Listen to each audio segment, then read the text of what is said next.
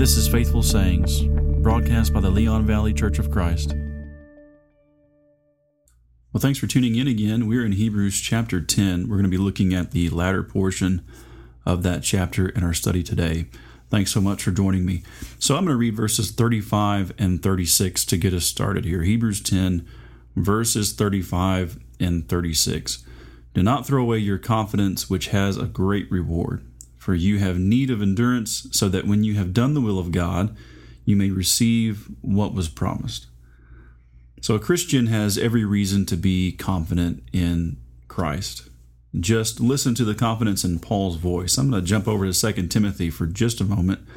But I think reading this passage helps us understand a little bit better what the Hebrew writer is talking about in chapter 10, what we just read. So this is Paul in 2 Timothy 4, verses 7 and 8. He says this, I have fought the good fight, I have finished the course, I have kept the faith. In the future there is laid up for me the crown of righteousness, which the Lord, the righteous judge, will award to me on that day. And I think that's a great passage to show his confidence.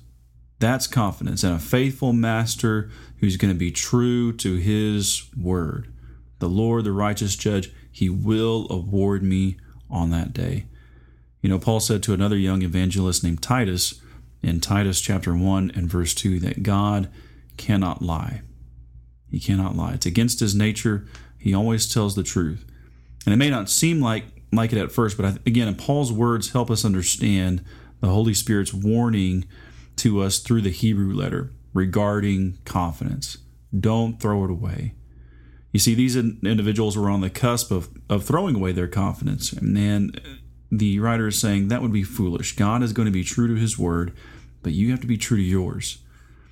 And so Paul knew that in order to be confident, to be able to say what he said, he had to fight the good fight. Notice the metaphors that he uses there. He says, I've fought the good fight, I've kept the faith, I've finished the course. And that is the same metaphor that the Hebrew writer is using when he says in chapter 10, you have need of endurance in verse 35. Right? He's talking about finishing the course, running the race to completion, and doing your very best. And so my confidence in God and my assurance that he will fulfill his promise of eternal salvation when my time here is done, that assurance is contingent, that confidence is contingent on my obedience to his will. In other words, if I'm not obeying God from my heart, then I can't have confidence. I have no right or reason to believe that he will save me in the end. Now, maybe you've been taught to think that if there are any conditions or if any obedience is necessary on an individual's part to be in a right relationship with God, well, then that would be earning salvation some way, or salvation by works kind of system.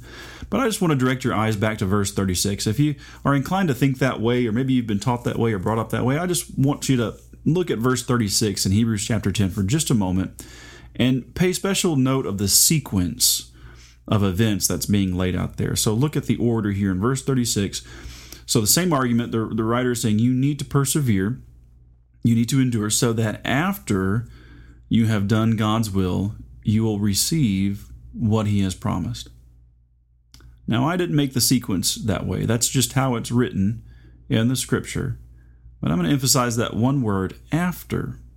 After you have done God's will, you will receive what is promised. So one throws away his or her confidence when they refuse or neglect to what? Do the will of God. And so there are conditions God has set before us. He desires his people to be faithful, and those who are not will not receive what is promised. And so such a person cannot say along with Paul, I have fought the good fight.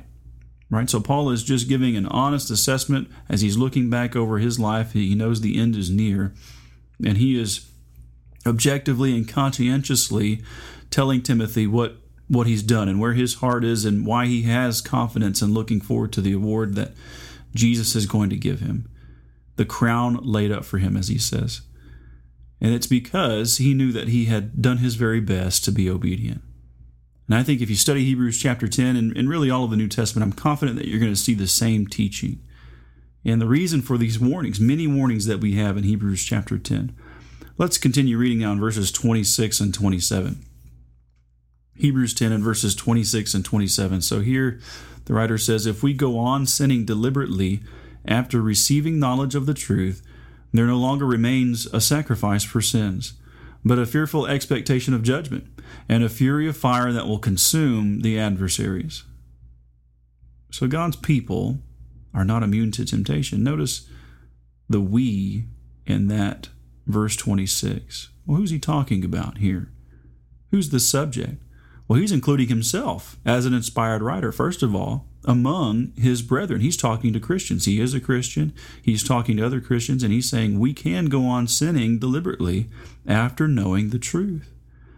And so the implication is we're not immune to temptation, we're not immune to sin, and we're not immune to the consequences, simply because we have professed Jesus as the Christ. In other words, we need to continue drawing near to Him, and we have to continue with penitent hearts and confessing our sins to Him so that we can stay in fellowship with Him and be blameless. 1 John 1, verses 8 through 10. Right? If we say we have no sin, we lie, and the truth is not in us. But if we confess our sins, He is faithful and just to cleanse us from all unrighteousness. And so the Hebrew writer here wants us to take ownership, and he wants us to face reality. I think that's what the Holy Spirit is saying here. And it's what he's been doing from the outset of this letter, as he's writing again to these folks that were being squeezed very hard and pushed and persecuted to turn away from following Christ. For example, in chapter 3, he says, "Take care, brethren, that there not be in you an evil, unbelieving heart that falls away from the living God," in verse 12. So any doctrine that would have you believe that you have somehow risen above temptation or you're not able to sin anymore, I believe that's anti-biblical and would not be supported in any way, shape, or form by scriptures, to my knowledge. And that would include doctrines that say a Christian can never fall from God's grace. Paul addresses that specifically in Galatians chapter 5 and verse 4. When he's writing to professing Christians who were at some point made the decision, well, we need to start trying to be justified by law. And specifically, circumcision was the point of contention there. And Paul says, if you receive circumcision, then you have been severed from Christ. You have fallen from grace if you're trying to be justified in that way. And so the Holy Spirit is clearly setting forth an expectation of conduct here. And He wants us to remember that the fight's not over, that the race isn't run, and that you have to live a life of faithfulness and continually draw near to God. Or else you go the other way and you go on sinning willfully. There's no gray area there. Sin will not be tolerated. The one who obstinately continues in it has no hope of heaven, even though he may have once been bought with the precious blood of Christ, even though he had once been sanctified, or she had knew the Spirit of grace. By continuing in sin, this is what the Hebrew writer says you're doing. Look at verse 29. It says of those individuals, they've trampled underfoot the Son of God and have regarded as unclean the blood of the covenant by which He was sanctified, and has insulted the Spirit of grace. Now, to human ears, those are going to be strong words. But God desires His people to have no illusions.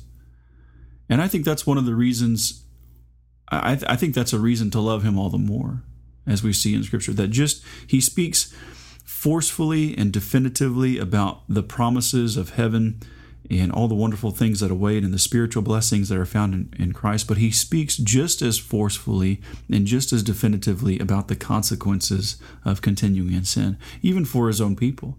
And He's always been that way.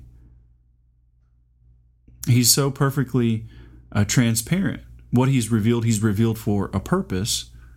And He doesn't want us to be confused. He doesn't want us to be groping around in the dark. He wants us to know Him and His expectations and the wonderful blessings that are found in Christ. But also that means He's not going to pull any punches with regard to the consequences of rejecting Him. Too much is at stake. Too much is at stake. Look at verse 31. It is a terrifying thing to fall into the hands of the living God. And remember, he's speaking to Christians. So do we need to get squeamish whenever the preacher starts talking about the reality of hell? Well, no, it's right there in the Bible, and it's there for a reason. Now, this particular audience had to be reminded of their previous praiseworthy conduct in verse 32. Remember the former days when after being enlightened, you endured a great conflict of sufferings. And so they were once willing to suffer. They were willing to be abused, and they were made public spectacles. They were having their property taken away from them, all because they were Christians. And the writer says they endured this joyfully. If you look there in verse 32 through 34. Now, why?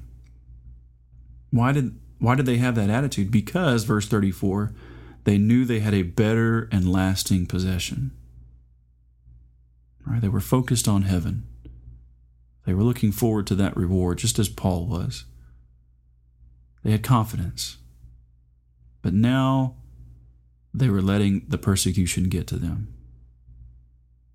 They were being tempted to turn back, to forsake assembling together, shrinking from their good confession. And so the writer says again, verse 35, we have need of endurance. Without it, we're going to lose our confidence. We'll sacrifice that in the name of comfort and compromise, maybe sometimes in order to retain good relations with family or friends. And there's something to be said for that. I know the Bible teaches in Romans 12 that insofar as it's possible, be at peace with all men, and in verse 18. So that's what we should be striving for. But the implication, I think, too, in that verse is that with some people, it's not going to be possible. And when they're forcing us to choose between their will and God's, well, we know what God would have us choose. We must obey Him. And some simply will not bear the truth, nor those who give their lives to truth, because it reeks of Christ.